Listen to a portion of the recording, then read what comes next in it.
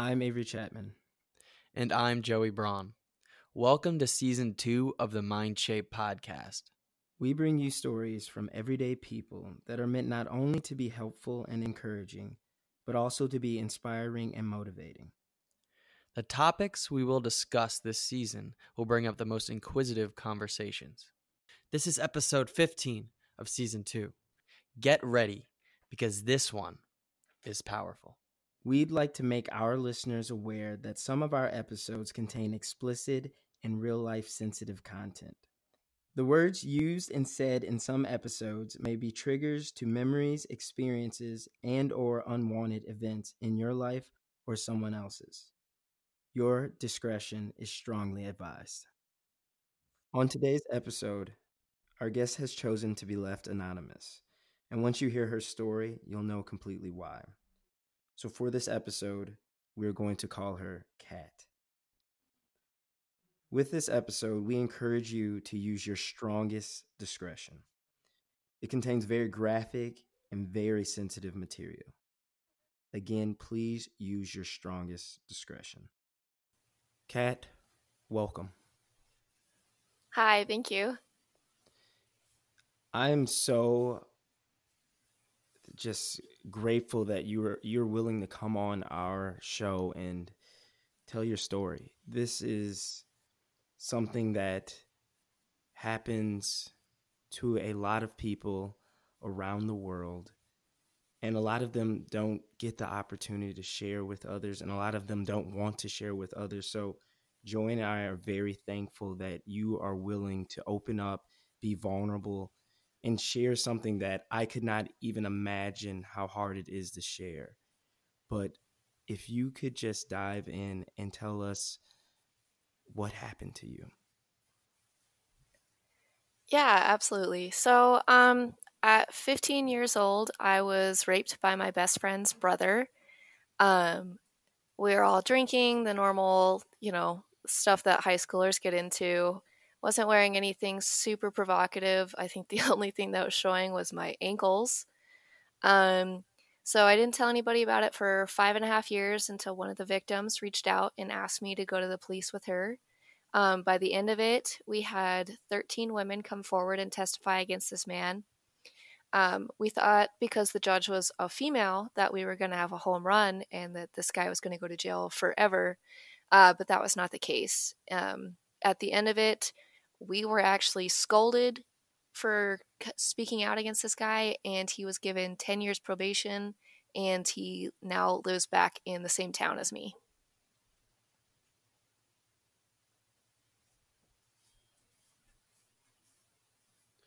Wow. The fact that you guys all came forward together and 13, you said 13, right? 13 different girls? Yeah. That's a lot of girls. And this extremely, it's fucked up. And for the judge to not kind of explain what happened during that case. Like, how did this guy only get 10 months probation? Okay, so when we originally started the prosecution, it was they were aiming for getting him as a serial rapist. But because some people didn't want to be identified directly, or some of it was 5 years ago, like my case, he couldn't be prosecuted as a serial rapist. So it went by a case-by-case basis. And, in the age of social media, having a Twitter can be a double-edged sword. And unfortunately, one of the individuals on the prosecutorial team had tweeted something that wasn't exactly professional, and the judge got a hold of it and basically assumed in court that this was just a prosecution of one man, just like basically a witch trial for this one guy, that all of his scorn lovers were, banding against him and trying to get him to go away forever. So let me break this down so I can get a clear understanding. You're telling me the prosecutor tweeted something, and so the judge basically kind of dismissed everything that you guys said? Yeah, he was a great advisor, and he was really there for us, but unfortunately he had tweeted that I think it was something along the lines of "we're going to get this motherfucker." And yeah, it got sent back to the judge, and the judge just decided um that this was a witch hunt for one guy and that none of it would fly in court. That it just doesn't make. That's just unbelievable. It like hurts me, and it's hurting my feelings. I wasn't even involved. That a judge would dismiss something because you're gonna get this motherfucker. Well, he deserves to get got. So I don't understand. I mean, I don't fully understand the legal system and how all that works, but for 13 people to come forward, 13 people to say they were raped by this man, and for him not, and for him just to get off because someone tweeted something, or for everything to be invalidated, it seems kind of fishy. It seems kind of weird to me. You know what I mean? Oh, absolutely. Apparently, I didn't know this, but apparently his family had money and they hired like some big shot lawyer. And I think, Yeah. I don't want to like speculate on it because I mean, you can't retry a case anymore. That's our legal system. But it wouldn't surprise me if there was some sort of money or name involved. I totally agree. I mean, that's kind of the world we live in. It's completely messed up. For all of this just gets swept under the rug, and we've seen it before in the news and with other people, and it's usually something of a high rich parents, or a lawyer that's like top of the line, knows the judge or something. But no, I'm very sorry that you guys weren't able to get the justice that you guys deserved. Thank you. I appreciate that. So as you're going through this process of, how long did the trial take? The trial took about 3.5 years from start to finish, from testimonies all the way down to the judgment. That's that's insane. So you and all of these girls are literally having to relive this for 3 years, and at the end of this, you still you never receive justice. I mean, 10 years probation to me sounds like a slap on the wrist for this guy, but I can't even imagine what you went through or what the other 12 girls went through. And so Yeah, it was. no, keep going, please go. Sorry, I was just gonna say, yeah, it was extremely hard. I mean, we had our lives ripped apart for 3.5 years, and every little action we had ever said or done be scrutinized by a jury and a defense team. And I mean, for the most part, the MO was the same for every single girl. A high school party, everybody's having fun, and somebody gets thrown into a room and the door gets barred. And so it was just a huge slap on the face for a rich white boy to get away with raping 13 women. It's I have no words. It's completely messed up. But let's kind of go backwards a little bit and kind of go into that time when, what was it, five and a half, 15. This happened to you with this guy. Since then, through the trial and to now, what mental effects has that had in your life? Whether that be in relationships, with friends, with trust. What kind of, like, has there been any sort of like PTSD or anything like that from this? Oh, absolutely. I don't want to sound like the stereotypical victim, but like, every new encounter you have to ask yourself, does this person want to hurt me, and how do I set myself up to get away from it? And I can't drink at parties with people I don't know because I don't trust anybody anymore. I had a lot of anger towards my family and my friends for not being able to do anything about it. And it's a double-edged sword because how would they know? But that anger has nowhere to go. And I mean, it messed me up for a long time, and it still does to this very day. I find it hard to keep relationships just because you never know who somebody is. I think that's very valid too. You don't know who someone is, and you know you can never know until you really.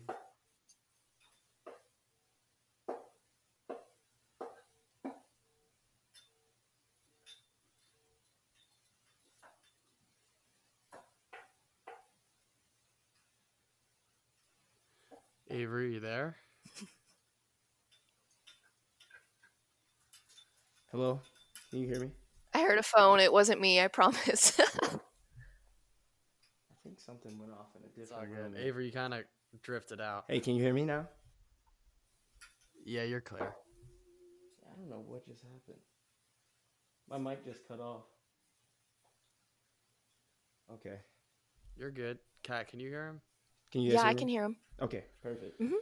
Okay. You were just talking about like you really don't know a person. Okay, we'll Right, pick up. what she said. All right, here we go. Yes, just like you just said, you really don't know a person, and I, f- I feel like that's just your defense mechanism. You don't want to commit to anything or let yourself be vulnerable again in case you're attacked. And could you explain how you are dealing and how you are coping with this? How are you going through everyday life carrying this? Does it feel like a weight that you're constantly carrying? Oh, absolutely. It feels like I don't want to. Yeah, okay. Yeah, it feels like a kind of like a dirty little secret that eventually comes out, you know? Um and it's especially hard to tell new partners because it puts you in this one little box as this victim who's helpless. But I mean, how do you not tell someone that you're trying to be vulnerable and intimate with about this, event in your life? But I was a minor when this happened, so of course you have to go through court mandated therapy. And I tried the anti anxiety, antidepressant route. And because of another medication I take, I ended up having seizures, so I had to get off of that. So I just tried normal therapy and I journal to this day. I don't go to therapy now, but I do still journal. And, being a human being is always being self correcting of certain thoughts, especially those negative, downright thoughts that creep into your mind. And so I just try to, you know, acknowledge the fact that I have these trust issues and that I have this issue, but I also try to say to myself that this is in the past and I need to live my life in the present. When listening to podcasts, it's important to have a good podcast listening app. That's why we recommend Castbox. Castbox has over 95 million different kinds of audio content and is free to download and it's free to listen. So head over to the Apple Store, download Castbox, and start listening to your favorite podcasts today. No, I really like that. Especially, I mean, there's a huge saying. It's always like something may not be your fault, but it's always our responsibility to make sure that we cope, we deal with it, and we make our lives the best they can be, and make our relationships the best they can be. And it sounds like you're doing that. You're taking full responsibility for your life, and that's awesome. And kind of just wanted to get into I know you kind of mentioned it because you said you didn't tell anyone for like 5.5 years, correct? Yeah.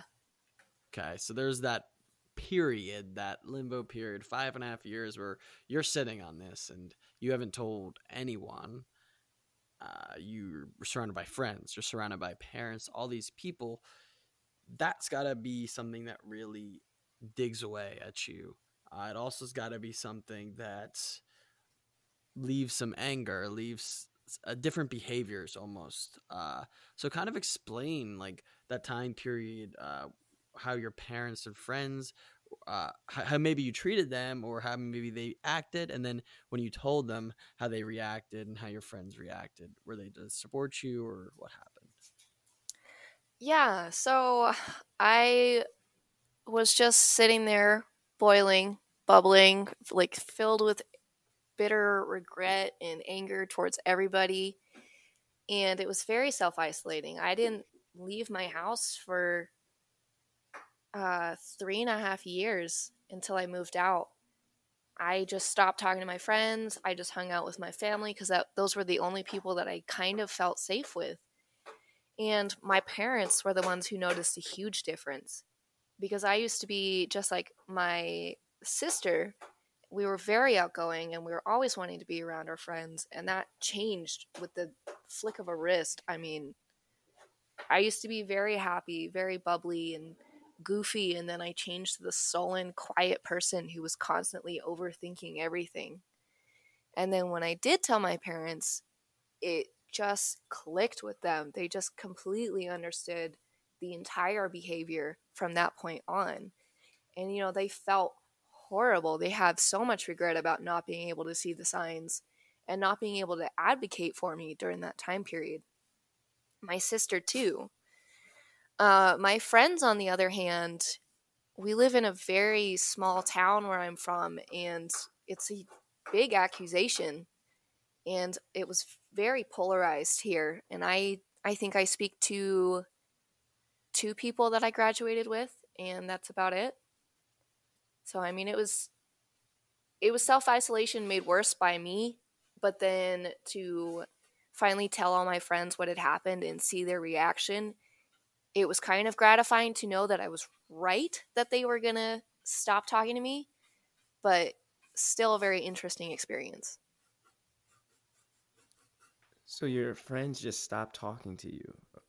They didn't want to be associated with you. Is that the reason you got, or did you never find closure with that, or was it just a cut and dry thing? They just ran. I think it's a mix of the first and the last thing you said, where it was cut and dried, and there's like, oh, ugh, I don't want to be near any of this, and I don't want to be affiliated with it because I don't want my life to get torn apart. But I also think it was because we're in such a small town that everybody knows everybody, that it was just like you had to choose between believing me or believing him and which friendship you wanted to keep. Today's episode is sponsored by Live Authentically, a full-service event videography company. They can help you with anything from commercial work to promotional videos, music videos, and even help you out on your wedding day. Live authentically. Get ready for amazing. Wow, that is... So now you're dealing with that, and you're dealing with you're just carrying all of this, and it's so much. To me, who didn't go through this, who couldn't even imagine going through this, I feel like it's heavy. So, and I know it feels heavy to you, but I don't know how, I obviously don't know, but it's overwhelming to just hear this story. And the fact that you're willing to talk about it amazes me, because this is a lot. And so I just want to dive into how your family responded to this when you first told them. And then I would like you to talk about, during the case, how they responded to the court basically ripping your life apart and them hearing all about this. Yeah, so when I told them, I sat them down in their rooms and I said, Mom, Dad, there's something I need to talk to you about. 5 years ago, I was raped by so-and-so, and I went to the police yesterday, and they told me that I had to tell you because it's going to get real here soon. And we all kind of sat down and cried together, and then that sorrow turned to anger for my dad, and then that sorrow turned to super determination to get this dude with my mom. And then during court, my mom went with me to every meeting with my lawyer, every meeting with the prosecutorial team. I didn't want her to come to court because I had already gotten a firsthand glance at what the questions were going to be like for me, and I didn't want my mom to be there for that. So she didn't come with me to court, and I wish now that I would have asked her to come because it was tough. But I mean, they were very supportive, and I mean, the first thing my mom said to me was, "This is not your fault." And that's the same thing my dad said to me was, "This is not your fault." And that's so true. It's not. It's not about how much you were drinking. It's not about what you were wearing ever. And I think a lot of people in society feel that it sometimes is the female's fault, or even if it's a male in the same predicament, it's what they were wearing, what they were saying. Uh, the only thing that matters is consent. Uh, And that is the only thing that matters. And yes, that's so true. And you sound like you have amazing parents, very supportive, and I love that that's what they said to you. You know, it's not your fault, because it isn't. In no way is it. And yeah, I'm just Absolutely. They're my rock. yeah, that's just your story is just your vulnerability is just amazing to me. The fact that you're willing to talk about this, something so deep and that weighs a lot on your shoulders, and has basically it was a part of your life, your everyday life at one point. I mean, 3 years you had to go through this. Well, and even prior to that, you were carrying it and no one knew. And so I just really appreciate your vulnerability, and just thank you so much. Joey, you have any comments or anything? No, I mean, Avery said it best. Your vulnerability and your ability to be open about this and to talk about it. I mean, even coming from that girl that was scared 5.5 years or whatever it may be, didn't tell anyone, to be able to open up now, especially on a platform where it's going to reach a lot of people, and definitely some people who might have been through a situation that might not be exactly similar, but similar. It's going to inspire them to possibly tell their story and really open up, get it off their chest, maybe even tell their parents, or maybe even open up to their friends. It's going to be huge for people. Um, I know it's probably not easy to tell, but we definitely do thank you for that. Yeah, thank you so much for letting me explain everything. And I really hope this helps a lot of people out there struggling with this weight. And I hope that whoever hears this knows that they can't hurt you anymore. And I mean, just letting people know and finding an advocate for yourself so that you feel safe again in your own skin and in your own home is extremely important. Very well said. And another question I have for you is, how are you doing now? Oh, yeah, I'm doing pretty good. It's still, therapy and self-improvement is going to always be an ongoing thing, and it's always going to be those self-correcting thoughts that I need to keep with me. But I'm trying to reach out and, develop more human connections, and you know, it's not always going to be easy for me, and it's going to be extremely difficult to be vulnerable because this is so huge and it's so hard to grasp for a lot of people. But I'm never going to not tell people what's happened because I don't deserve to be quiet. I have a right to be heard and have my story told. Yes, yes, you do, and you're telling it, and you're telling it well, very well spoken.